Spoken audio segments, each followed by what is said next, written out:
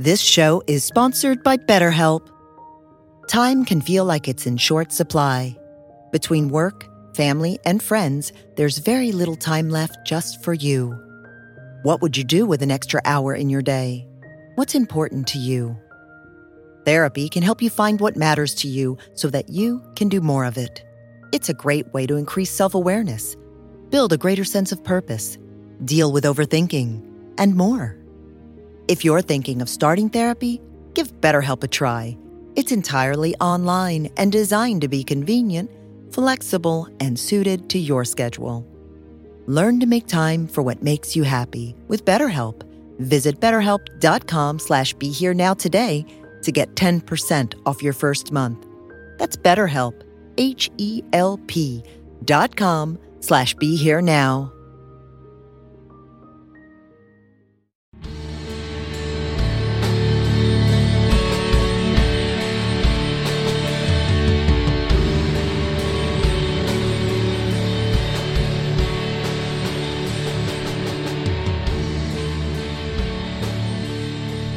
Hi everyone, this is Chris Grosso with the Indie Spirituals podcast on the Be Here Now network, and my guest today is Sally Kempton.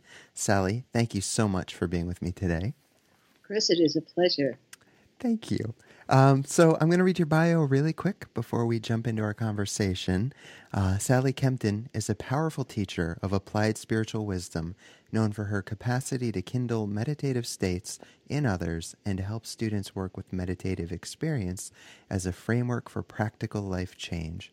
She teaches teleclasses, retreats, and workshops, and is on the faculty at Esalen and Kripalu. Sally is the author of the best-selling book Awakening Shakti, The Transformative Power of the Yoga Goddesses, and Meditation for the Love of It, which Spirituality and Health magazine called the meditation book your heart wants to read. Her audio program, Doorways to the Infinite, The Art and Practice of Tantric Meditation, was recently released by Sounds True. A former Swami in a Vedic tradition, Sally has been practicing and teaching for over 4 decades. Her teachings combine profound knowledge of the texts of yoga and tantra with practical wisdom from contemporary psychology and integral thought. Her website is sallykempton.com, where her books and CDs are available. Again, Sally, thank you for joining me today. Hi, Chris. It's really great to be in this conversation. Thanks. I appreciate it. I see we have a wardrobe change. Very nice. I look down, I look up, and here you are. You're very magical like that. So I wanted to start out, before we dive into, I think a lot of this conversation today is going to talk about the Divine Feminine, which is the work you're probably most well known for. But before we get into that, just in case there's any listeners or viewers that aren't familiar with your backstory, if you wouldn't mind sharing a little bit about what brought you to the path. You know, what was your path? What did it look like? Just a little bit about that. Sure. It's a long story, of course. We've got time. I was a journalist in New York. I grew up in a typical left-wing humanist family in the East Coast. My father was a journalist, and I became a journalist. I went to work for the Village Voice. I was a columnist for Esquire, not a columnist, a feature writer for Esquire for a while. And I actually had a kind of awakening sitting in my living room listening to a Grateful Dead record. And the awakening was an experience of complete, overwhelming love. So, which, of course, I had no way of holding and no way of really putting in a framework with the rest of my life. But it was utterly clear to me that this was it. This is why I was alive. This is how I wanted to be. So I was then faced with the issue of trying to deal with my unruly mind, my professional confusion, all the other things that a person in their 20s has to deal with a sudden spiritual awakening. Sure. And in those days, there was really no channel for it. Helpfully enough, and I give this with an enormous shout out to Ram Dass, at that time, he had just come back from India, and they were playing tapes of his on a show called Lunch Pail that a friend of mine had on the radio. And So he actually provided the first moments of spiritual education for me. But within a year, I was working with a Western spiritual group, and then about 2 years after that, I had what I would now describe as a very huge Kundalini awakening, a lot of energy and power, feeling as though it was descending from some other realm, which was kind of unnerving for me. Sure. And at the same time, the name of a teacher, Swami Muktananda, who had just come to this country. So, to make a very long story short, I went to meet him. I had a kind of instant recognition. I literally walked in the door, and the words came to my mind. This is what I was born for. Wow. And began to took several retreats with him. Ended up joining him on his American tour in 1974, and spent the last 8 years of his life with him. I edited his books, and for several years I was his press secretary. And then he gave me initiation into sannyas. He made me a swami just before he died, and I was a swami for 20 years. And then in 2002, I realized that for many reasons, my path, my work actually demanded that I leave the ashram context. I had been teaching there for about 20 years. Wow. And just be part of the life that I was counseling people on. And so I left. I began teaching independently. I wrote a column called Wisdom for Yoga Journal for about 10 years. Yeah. I wrote a couple of books. And I teach a lot on Kashmir Shaivism, the non-dual tantric, one of the really the very great non-dual tantric traditions, and try to make it as applicable as possible to you and me. So can you tell me a little bit about that tradition? Yeah, Kashmir Shaivism, which is if we were going to get scholarly about it, Kashmir Shaivism is kind of a misnomer. It's a tradition that actually is pan-Indian, and you can find it in Taoism, you can find it in Tibetan Buddhism. It's a foundational look at the universe in which the understanding is that this is a completely non-dual universe. Right. That every atom, every particle, everything and idea and potential that exists is completely inundated with and comes out of divine consciousness, and this is, I think, the way it is useful to people studying Eastern religions and mystical Christianity, that there's an understanding in this tradition that there is an absolute, formless, silent, almost unknowable aspect of that supreme consciousness, and then there's a dynamic, playful aspect of it, which is what creates all this and continues to dance as cells and planets and human brains and the evolutionary experience that we go through physically and in terms of evolution of consciousness. So it's a what I would call completely full service non-dual tradition. In other words, the reason I think that Shaiva Tantra or non-dual Shaiva Tantra, called Shaiva because the name of the divine that is used most commonly is Shiva, and the name of the divine feminine aspect is Shakti. But it's a tradition that utterly sacralizes all of life. In many of the Eastern traditions, we say that the world is illusion, that the only reality is the formless consciousness. In the non-dual Shaiva tradition, the understanding is that the world is Shakti. The world is the dynamic, energetic, feminine aspect, absolute consciousness. So there's no aspect of life that can't be a doorway into divine consciousness. And that, I think, is, if you're going to have a religious tradition that combines the sacred and the practical, it's perhaps the most comprehensive. It sounds beautiful. Tradition. Yeah, that's one I am not as read up on as you're speaking. I realize I should be. It's very beautiful. Now, your book that I mentioned, or that we talked about in your bio, Awakening Shakti, the transformative power of the yoga goddesses. That's one I read years ago, and unfortunately, it's in Canada, and I'm in the U.S. right now, so I didn't get to brush up on it before we talked. But do you talk about the tradition in that book? I do. Okay. The basis of the way I understand the divine feminine is in non-dual Shaivism. In other words, you can't understand the divine feminine without recognizing the relationship between, what we could call the divine feminine and the divine masculine. In other words, it's not a hierarchical, top-down relationship. In the Shaiva tradition, Shiva Shakti are two sides of the same divine reality. One is still and transcendent, and the other is playful and immanent.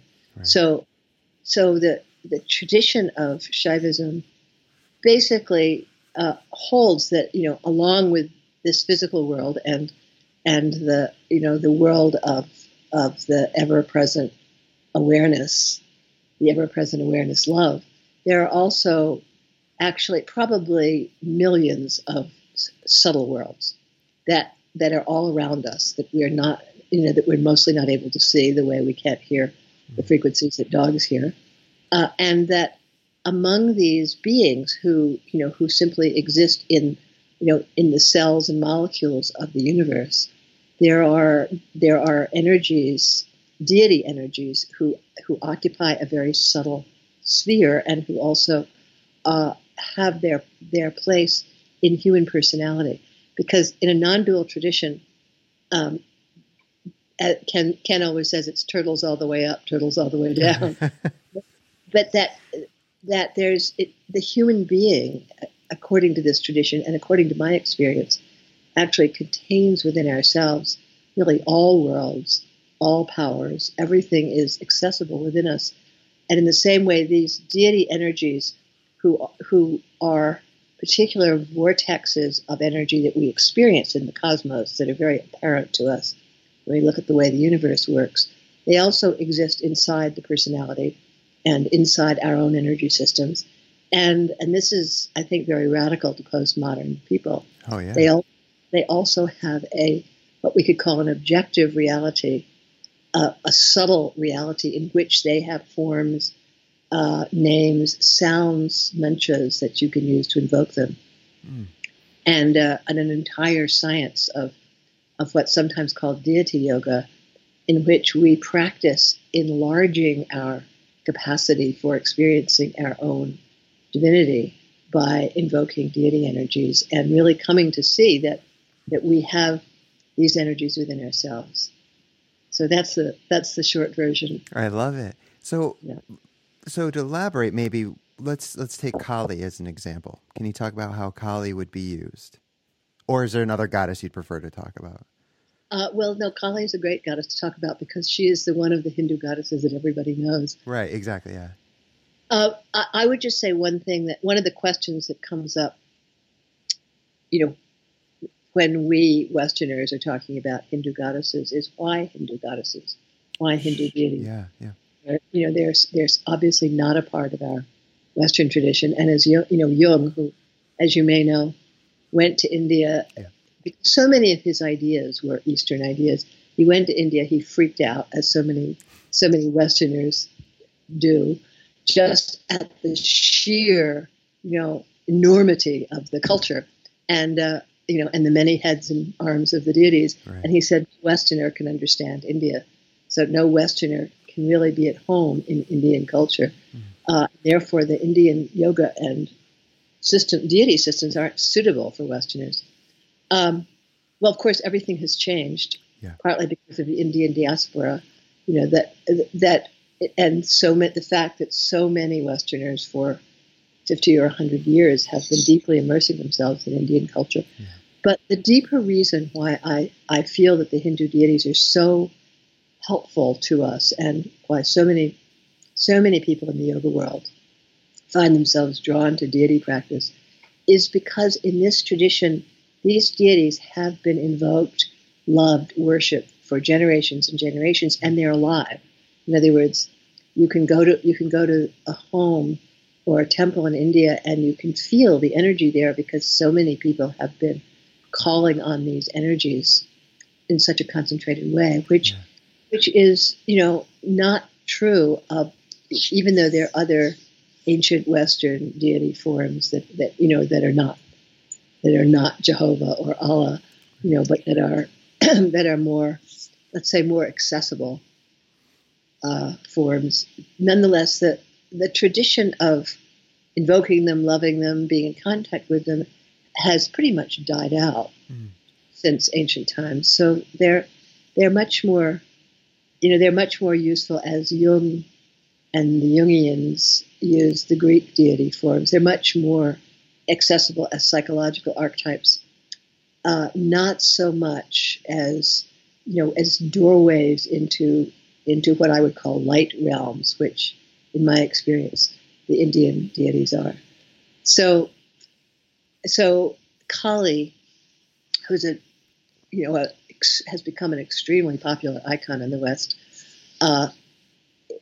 who I think in the contemporary world, especially for women, often stands for the untamed feminine, the woman who is not hiding her sexuality, not hiding her anger, and in that sense, for a lot of Western women, Kali has become kind of an archetype of feminine shadow,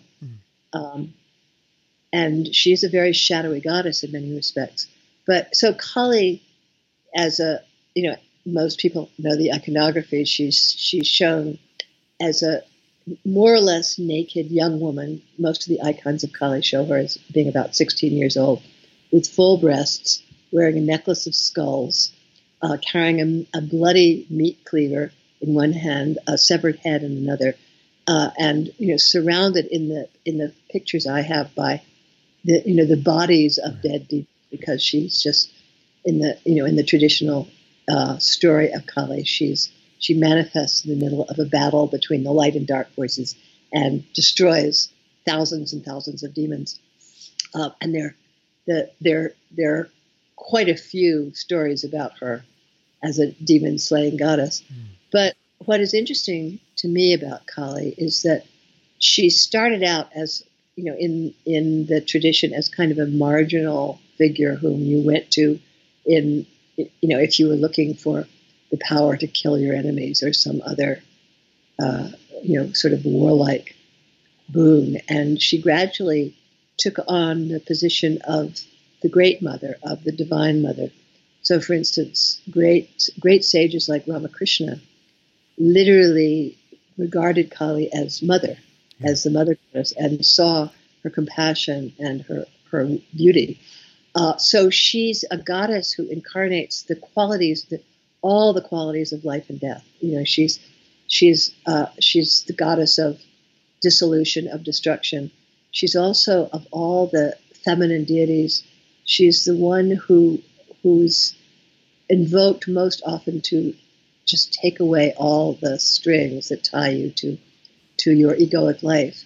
And her teaching, or her gift, is that as she dissolves that which is unnecessary, kind of takes you down to the bone of who you really are, you then become able to really experience your own largeness, to experience your true self. And so that in her most esoteric form, Kali is the great void into which everything dissolves.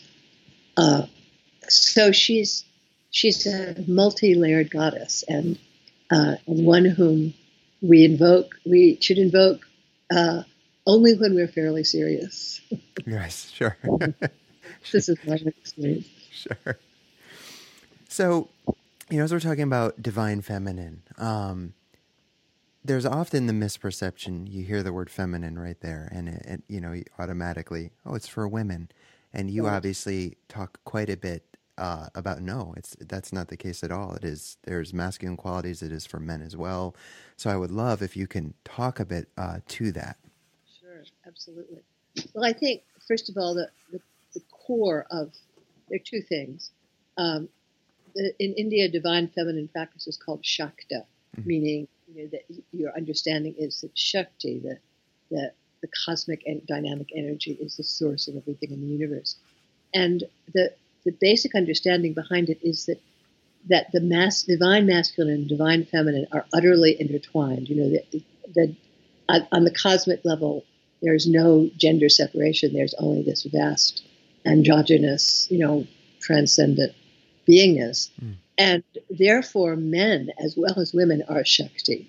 It's our gendering, which is part of the peculiarity of this planet, where reproduction takes place in most cases between a masculine and a feminine gendered sperm and ovum. Apparently, not true in other life forms. But so the qualities of the divine feminine, according to the tantric tradition, are energy, power, love, the capacity for wisdom, the energy that gives you liberation, all worldly success, anything you want in life, is in the hands of Shakti, is in the hands of the divine feminine. So naturally, in the tradition, men as well as women, in fact, as far as I can see, men more than women invoked the divine feminine, usually with the understanding that the goddess is a mother. She loves her boys. She wants to give you anything you ask for. So most of the literature that we have from the traditions about goddess was written by men. It has not been traditionally, at least in India, a feminine tradition, or that is the feminine. There is a whole woman's tradition of worship, but it's not so mainstream as the, let's call it the male goddess tradition. Sure. As we used to say, the male left back in the early days of the women's movement. So I've given these, when I started giving goddess classes, I was giving them mainly in yoga studios. And of course, there would be 50 women there and 3 men. And what would happen is that the men would come up to me afterwards, and normally either they were the owner of the studio or the husband of the owner of the studio and his 2 pals. And they would say, gosh, I thought this was going to be one of those, woman's work practices that I couldn't relate to. But in fact, what happens when men start to recognize the feminine as a divine quality in themselves, they realize that there are these energies inside them that are very close to them, that are very intimate with them, which are goddess energies, which are feminine energies. In other words, aspects of our strength, aspects of our capacity for perseverance, and magic. All the magic that we experience inside ourselves, the sort of miraculous unfoldings, of the work we do, of our dreams and ambitions, you start to realize that energy which makes them happen is divine feminine energy. So the divine feminine is very, very intimately a part of every one of us. And it's an alternative to the idea that a man, for nurturance and love and acceptance, has to go to a woman, and a woman, in order for strength, has to go to a man. Right. So it's actually a deeply integrative understanding to see that the masculine and the feminine are defined very differently in this tradition. The masculine being the witness, the pure consciousness, the pure awareness. The feminine being pretty much everything else. Right. So, including the male body and the male, the classical male temperament. They're all they're engineered by and powered by Shakti. So it's when men learn this, not only does it give them more respect for women, sure, it's always a good thing, but really more comfort with their own vulnerability and with the connection of strength with vulnerability. Yeah. So let me ask you, I mean, I know that that's a whole path in and of itself to take that on. Say there's a man watching or listening to this, and they're curious and interested in getting a little more in touch with their divine feminine. Is there a meditation or a visualization or a practice that they could begin with, say, today? They're done listening and they want to get a little more in touch. Is there something that they can at least start to work with in real time? Well, I would suggest I have two suggestions. Sure. Is if you're all interested in or good at visualization, Yeah. I would suggest a practice in which you close your eyes. I can teach you. I can teach the practice Yeah, right I would now. love you to if you don't mind. Yeah, that'd be great. Oh, I'd be happy to. So the goddess that I would suggest and that I would work with is the goddess Lalita, who is a form of the powerful great mother goddess, who's also beautiful, erotic, and has the demon slayer side to her as well. So she's an aspect of the feminine that is both playful, protective, and very much the feminine as the loving, attractive, um, really the erotic force of the universe is what Lalita is. She's allurement itself. She's the love energy that draws molecules together and creates wholeness. So if you want to close your eyes, and I would I'm say gonna this to I'm gonna do this everyone, right along with you. So yeah. so I'll close my eyes too because it's easier to visualize. And you can imagine yourself sitting in a very beautiful garden and feel the way that you feel in a garden. The trees are old and they're hanging over you, creating just enough shade with dappled sunlight coming through it. You're sitting on a very comfortable cushioned bench. You can smell the fragrance of flowers. There's a little breeze. And you just take a moment to seat yourself, to center yourself there. Perhaps focusing on the breath for a moment or two.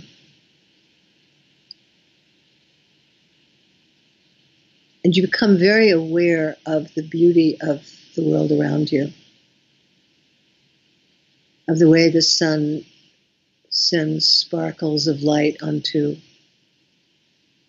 the grass in the grove, and the way the flowers are bursting with bloom and beauty and fragrance. And then you see coalescing in the air in front of you, in the grove in front of you, the form of an exquisitely beautiful woman with rosy red skin. Her skin is the color of the sunrise.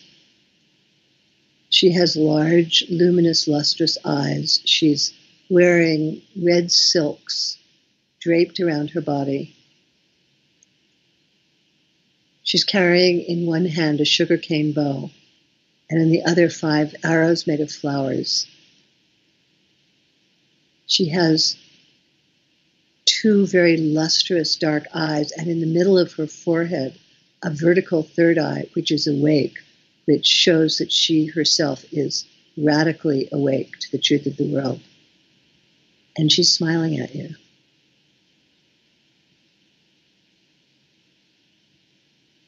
And you allow this being, who can be appearing as a visual form of a beautiful woman with rosy skin, or simply as a light or as a sense of presence. And notice how, as you begin to invoke this goddess, you may begin to feel a certain sweetness, a certain feeling of softness, of tenderness coming into the environment.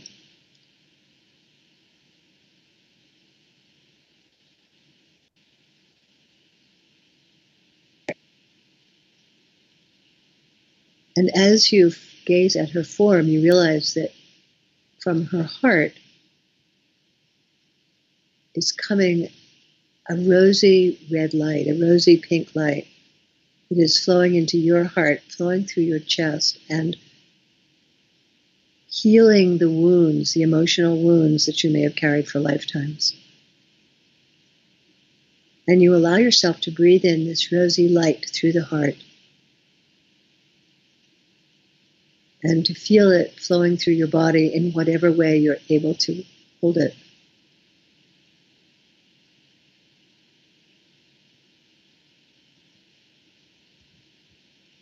And now imagine that from her third eye, flows a beam of pale blue light that flows into your third eye between the eyebrows, into the very center of the head, and begins to bathe your brain in illumined awareness.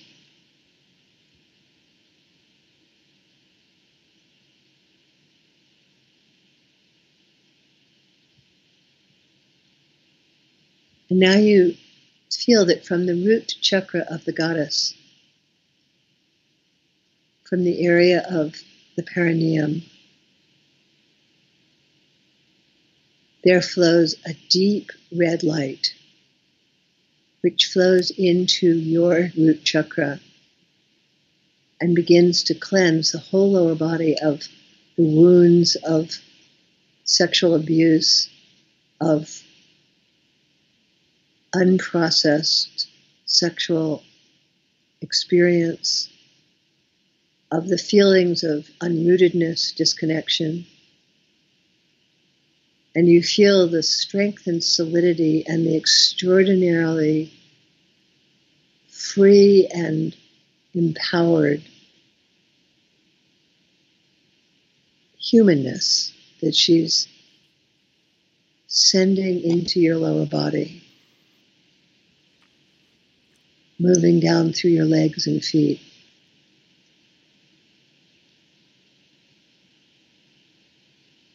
And so for a moment or two, you breathe with the feeling of awake awareness in the head, of profound love and healing in the heart, of power in the lower body. And then you can imagine the goddess dissolving into a point of light and being drawn into your own body, into your heart.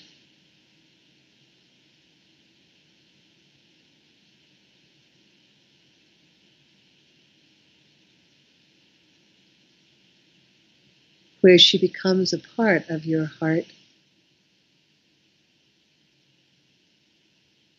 and where, as you continue to invoke her, she becomes more and more an aspect of your own inner world, so that you can invoke her, call upon her, feel her presence, and experience the gifts she has to fill you with, the gifts of awareness, the gifts of love, the gifts of strength, which are really in the hands of the Divine Feminine, of Shakti, the power who awakens us and teaches us love.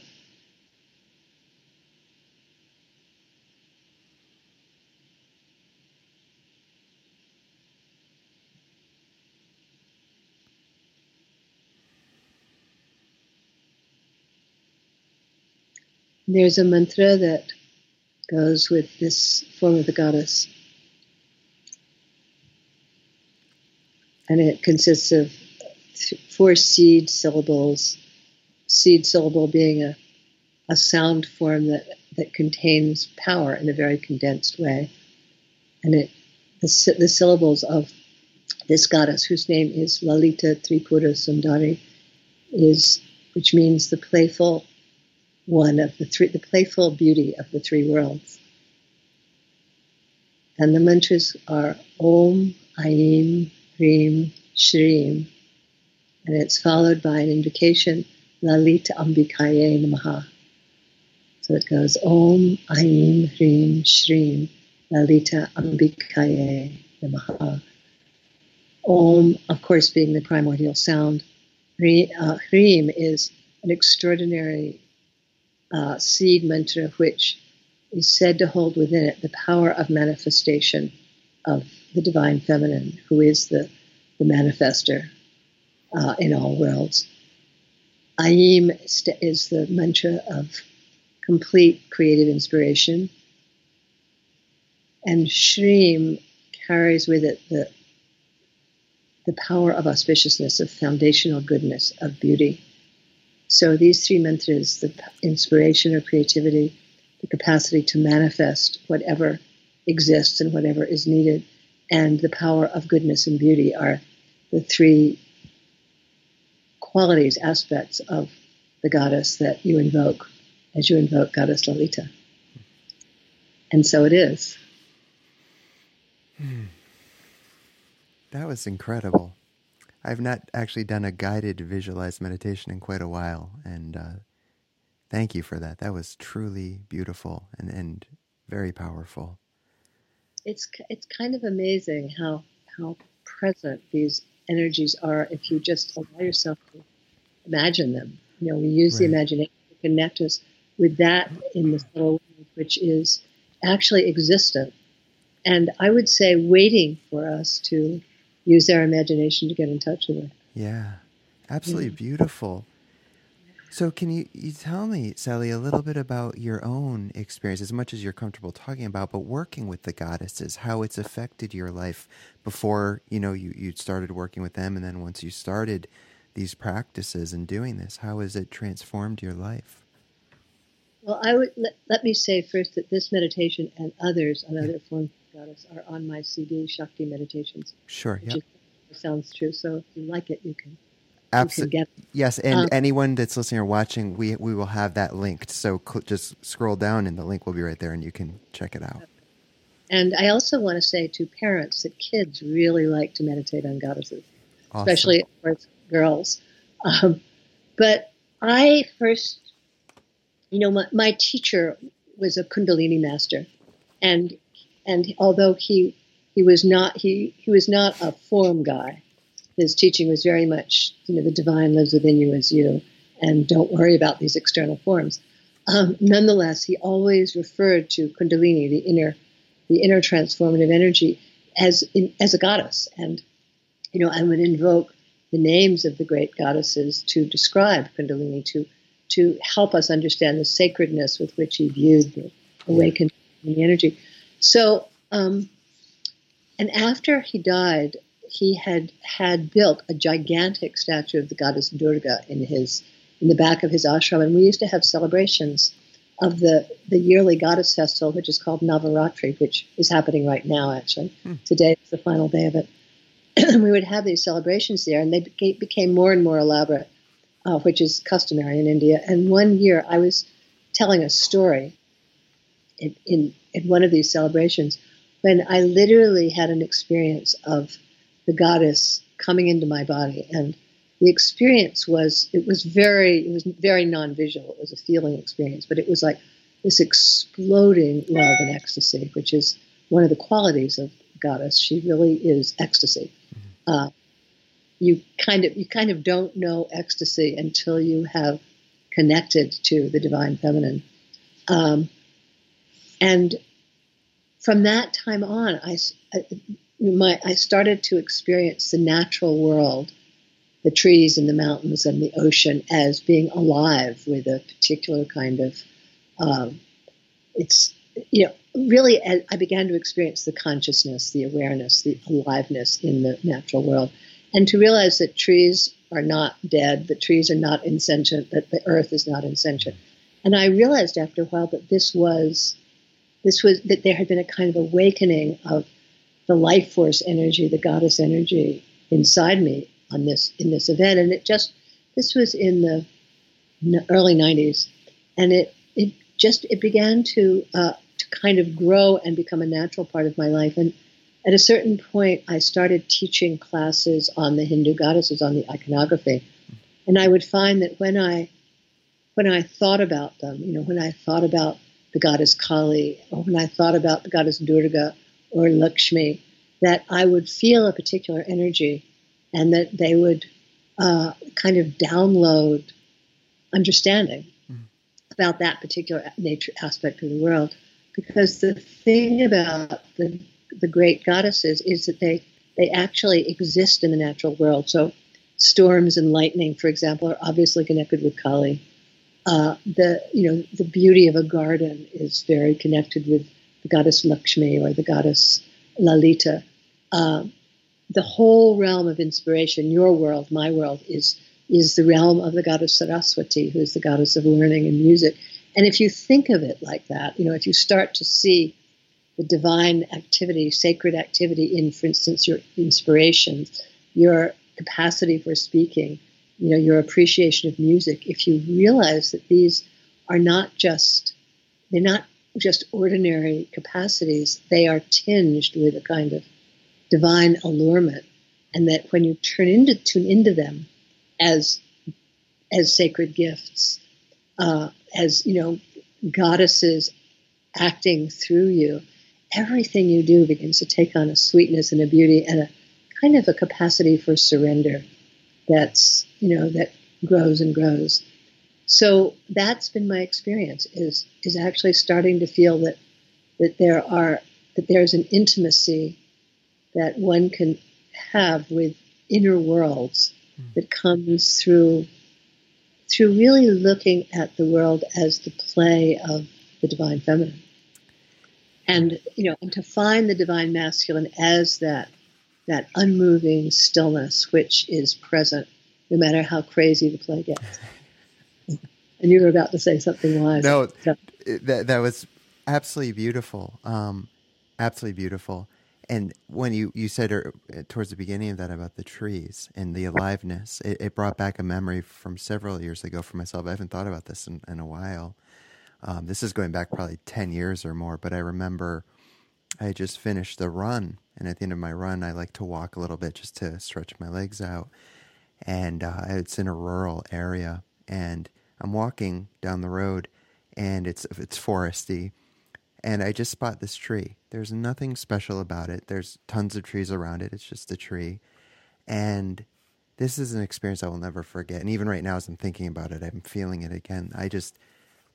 I connected with this tree in such a way that I didn't know how to talk about it to anyone else. But there was such an aliveness, and it was a very non-dual aliveness. I felt as though I was that tree. That tree was living through me. Me, quote unquote me, but it was just a complete oneness. Yeah, it was incredible. That's so beautiful. Yeah, so beautiful. And the thing is about trees, I'm a tree worshiper myself, that when you connect to trees, to the plant world, there's some kind of amazing communication that can go on that opens you up to it. Trees have a kind of a non-dual consciousness. Yeah. Yeah. Well, at least they can. Certain trees can shed this non-dual consciousness. Mm. Yeah, it's incredible, and it's just amazing to me that so many years later, as I was talking about it, I was feeling it like I did that day. It was really, it was something else, a real beautiful experience. So, it's just. That's so beautiful. Thanks, life. So I did want to ask you. Now we're changing topics a little bit. We still have a little bit of time left. I was looking through some of your older articles you'd written, which I love on your website, and I highly encourage anyone listening or watching to visit SallyKempton.com. There is so much incredible free stuff on there, aside just from your books and CDs that are available to purchase. But one of the articles that I wanted to share a little excerpt out of quickly, it was called Bouncing Back. And the reason I wanted to share that one is because I will often talk about recovery. I'm in recovery myself from drugs and alcohol. But I do so in a way where it's not just about drugs or alcohol. We're all recovering from something. Father Thomas Keating once made me very clear on that. He said, if you've taken this human birth, he said, I'm recovering from the human condition. So anyways, I was reading Bouncing Back, and I thought that would be so applicable for the typical audience that tunes in. So if you don't mind, I'd like to share just an excerpt, and then for you to talk a little bit about it. So in the article that was written originally for Yoga Journal called Bouncing Back, you write, when crises arise, some people flourish while others flounder. Here's how your practice can help you build resilience. And you go on to use the example of a woman named Gina. And you talk about Gina, and you say, Gina was one of the golden girls of my circle, charming, smart, and seriously cool. As our other friends rode their mid-20s on a roller coaster between elation and despair, Gina maintained an almost daunting level of emotional perspective. She gave birth to a brain-damaged child and cared for him without losing either her detachment or her sense of humor. She went through cancer surgery with her usual resourceful grace. Sorry, the printer got a little weird on me. Then her husband fell in love with another woman, and Gina fell apart. It was as if all the accumulated losses of 20 years had finally caught up with her. She cried for hours. She raged at her husband and at her life, and through it all, her friends kept saying, "But she was so resilient. What happened?" What happened, of course, was that Gina had hit her edge. She met the place in herself where her strength and flexibility gave out. Like Gina, most of us will hit that edge sooner or later. It is always a crucial moment because the choices we make when we meet our edge will determine our capacity for that most vital and mysterious of human qualities, resilience. So I'd love for you, if you don't mind, elaborating, if you'd like to talk a little bit about finding resilience during those crucial moments, because again, I know a lot of people could certainly benefit from what you have to say about that.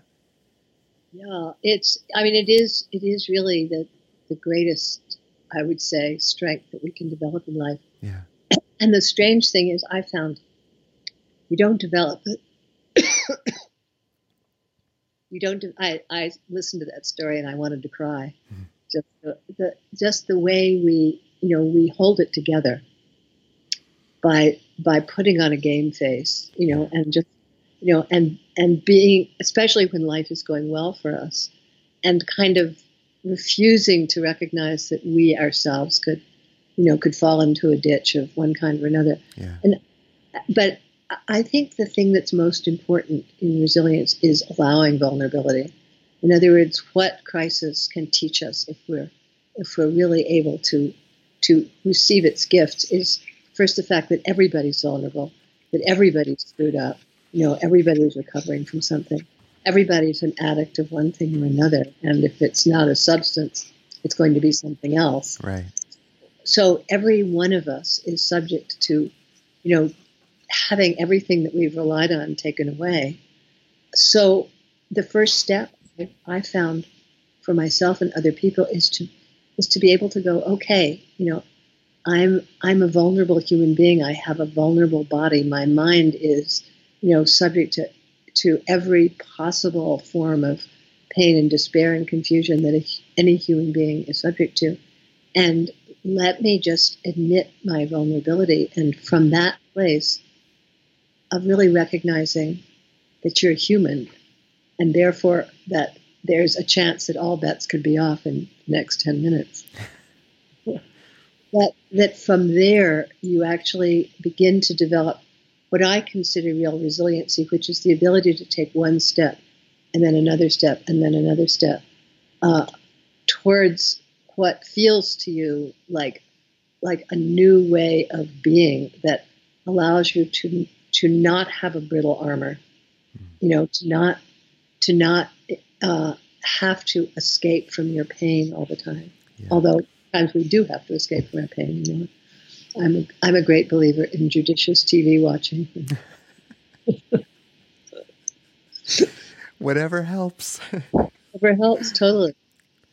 And yet, if you keep coming back to the heart and you keep coming back to the vulnerable self, the amazing miracle of our vulnerability is that it is the doorway into the sacred essence of ourselves. I mean, you can't really find God inside yourself without finding it through the doorway of your vulnerability.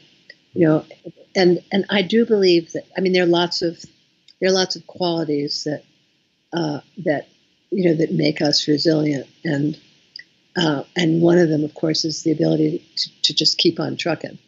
Yes. To keep on doing it, even when you're knocked on your ass and don't want to get out of bed. At some point, you just have to get out of bed. Yeah. So, but it's really the ability to be strong without being brittle, without being masked, without being armored. That is real resilience, and we find that step by step, and I think we find it through loss. It's very hard to find our deep strength, our unshakable strength, unless we've been through losses. Yeah.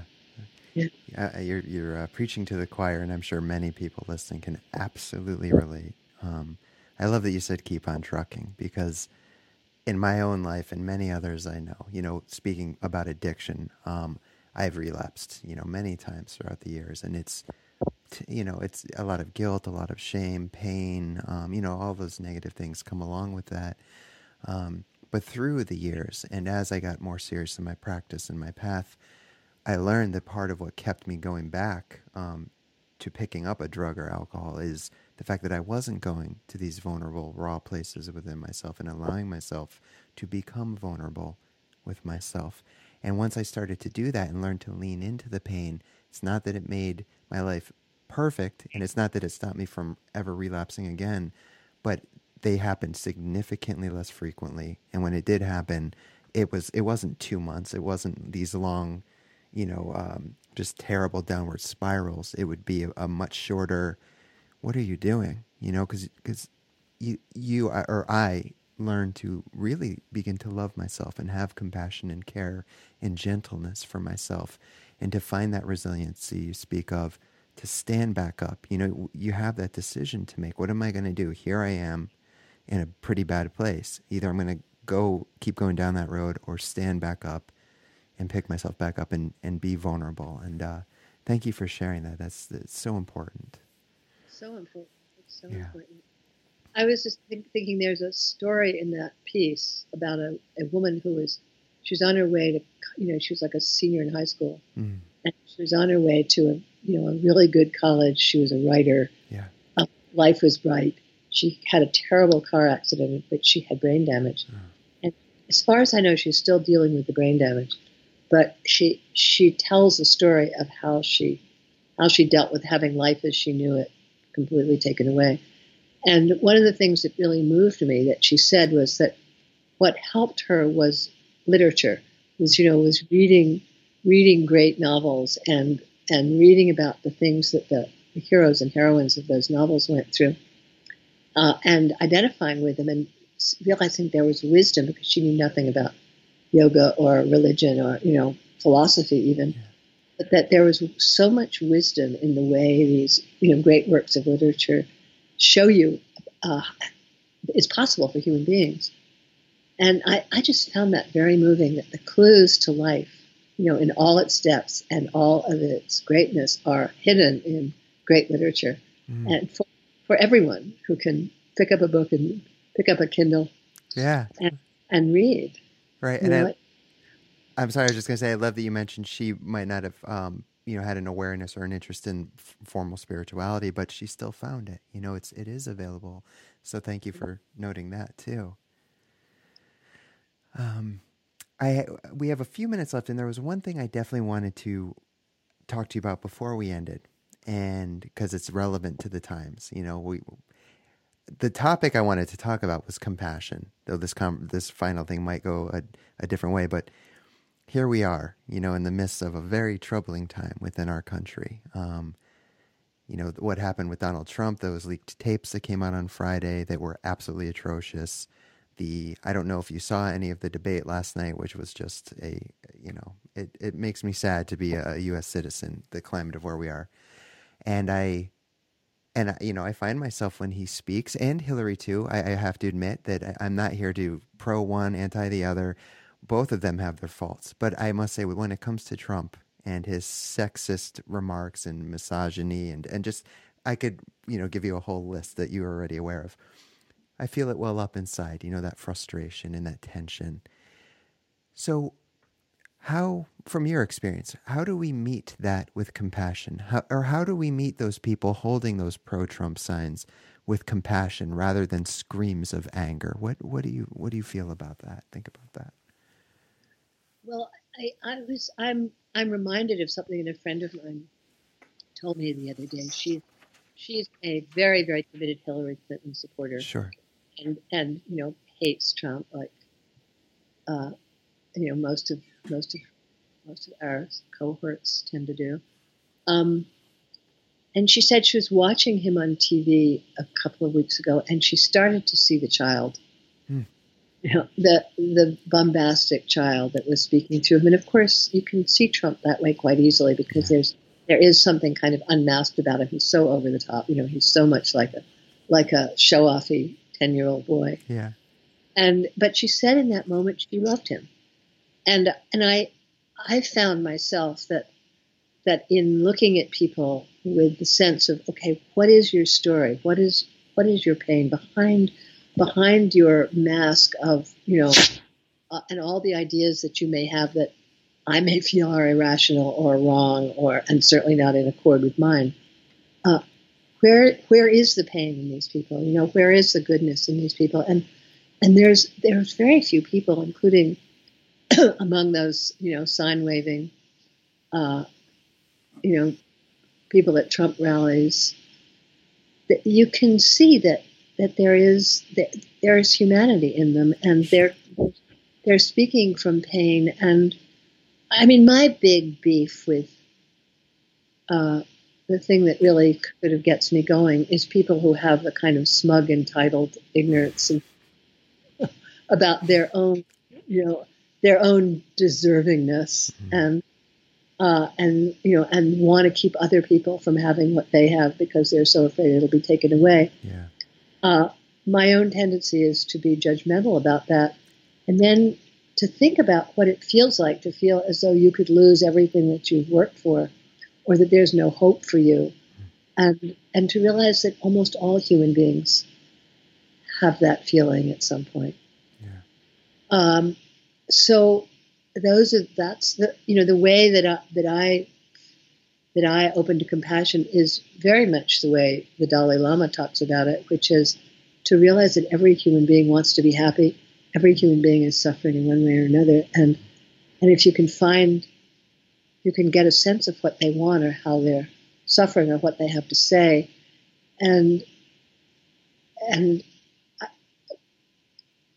just to change the subject a little bit. Sure. The thing that I've been seeing more and more in the last couple of years is how much everybody needs to be respected. That more than compassion, what we need is to have respect for other people. Because if you really look at what gets us going at a deep level is the feeling that we're not respected, that we're not taken seriously. Yeah. And I do think that a lot of what people call Trumpism comes from that feeling of being disrespected that so many people in this country have. Yeah, thank you for sharing that. And I completely resonate with what you said. It reminds me of something I actually wrote in my second book where I was addressing the Westboro Baptist protesters at that time, but talking about how, having gone through so much pain in my own life and knowing the nights where I would lie awake in bed angry at God, just angry at the world, scared, it made it easier for me to put myself, not necessarily in their shoes, but to try to understand their fear and their pain, different circumstances. But, I imagine them laying down at night, going to bed. And even if they're not aware of it, the fear that they must be living with it, that, it invokes that kind of, anger and hatred. And when I look at it that way, just like you said, it does make it easier. I'm not perfect, but it does make it easier on a good day for me to meet that with a more compassionate, open heart and that respect, because that is a big thing. So thank you for sharing that, Sally. I think a lot of us really do confuse compassion with pity. Sure. Oh yeah. And it just has to do with the fact that we are naturally experiencing me here and you there, and not necessarily feeling the true connection between us. I've found that few times in my life when my heart is open completely and I've experienced what I would call true compassion. It's a felt sense of literal oneness with other people. It's not like I'm here feeling compassion for you, right, or you there feeling compassion for me. It's a realization that there's no difference between us, that we're all part of one fabric. So, so your heart aches for others. You rejoice with others because they're part of your own being. And although obviously that's an ideal and a high state that I personally have experienced at that level, a few wonderful peak times in my life, but it's not my daily experience. Sure. Yet the remembrance, the recognition of that as the truth, that there is no way that I can separate myself from you, or my heart from your heart, or my pain from your pain, or my happiness from your happiness. Just to remember that allows this the feeling of compassion, which is not, it's not I feel sorry for you, or I'm going to try to empathize with you. It's more like, I'm you. Right. It's like, there's no way I can not be you. Yes. Yeah, that's beautiful. And who is there to be compassionate in the first place if there's just this one thing happening? Yeah, I understand what you're saying. Yeah. And that said, human beings do some pretty dumb things. Yes. Guilty. Yes, so. Well, Sally, thank you so much for your time. It's been a real honor and a pleasure to share this conversation with you. The website is sallykempton.com, which, again, for anyone watching or listening, will be linked down below, as will Sally's book and audio program. Was there anything, Sally, that you wanted to leave us with before we say goodbye? I would say that the one bottom line, which sounds like a cliche unless you're feeling it, but which is still the bottom line, is that all this is made of love and awareness. And that love and awareness is peeking out at us from in between every breath, and at the bottom of every word and thought, no matter how unloving it may seem. So just to remember that is, I think, enough for one life. And Chris, thank you so much. It's really delightful to be with you, and I thank you for the work you're doing, which is so gorgeous. Thank you. The feeling is completely mutual, and I really appreciate those kind words, Sally. Thank you.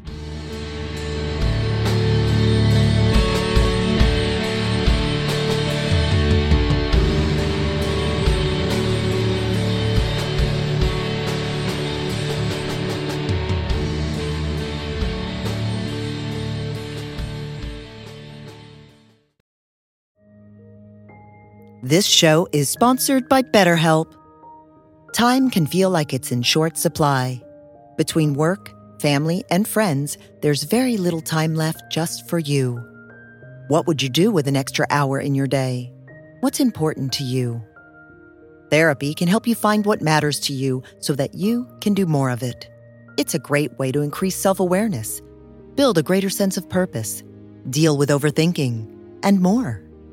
If you're thinking of starting therapy, give BetterHelp a try. It's entirely online and designed to be convenient, flexible, and suited to your schedule. Learn to make time for what makes you happy with BetterHelp. Visit BetterHelp.com/BeHereNow today to get 10% off your first month. That's BetterHelp, HELP.com/BeHereNow.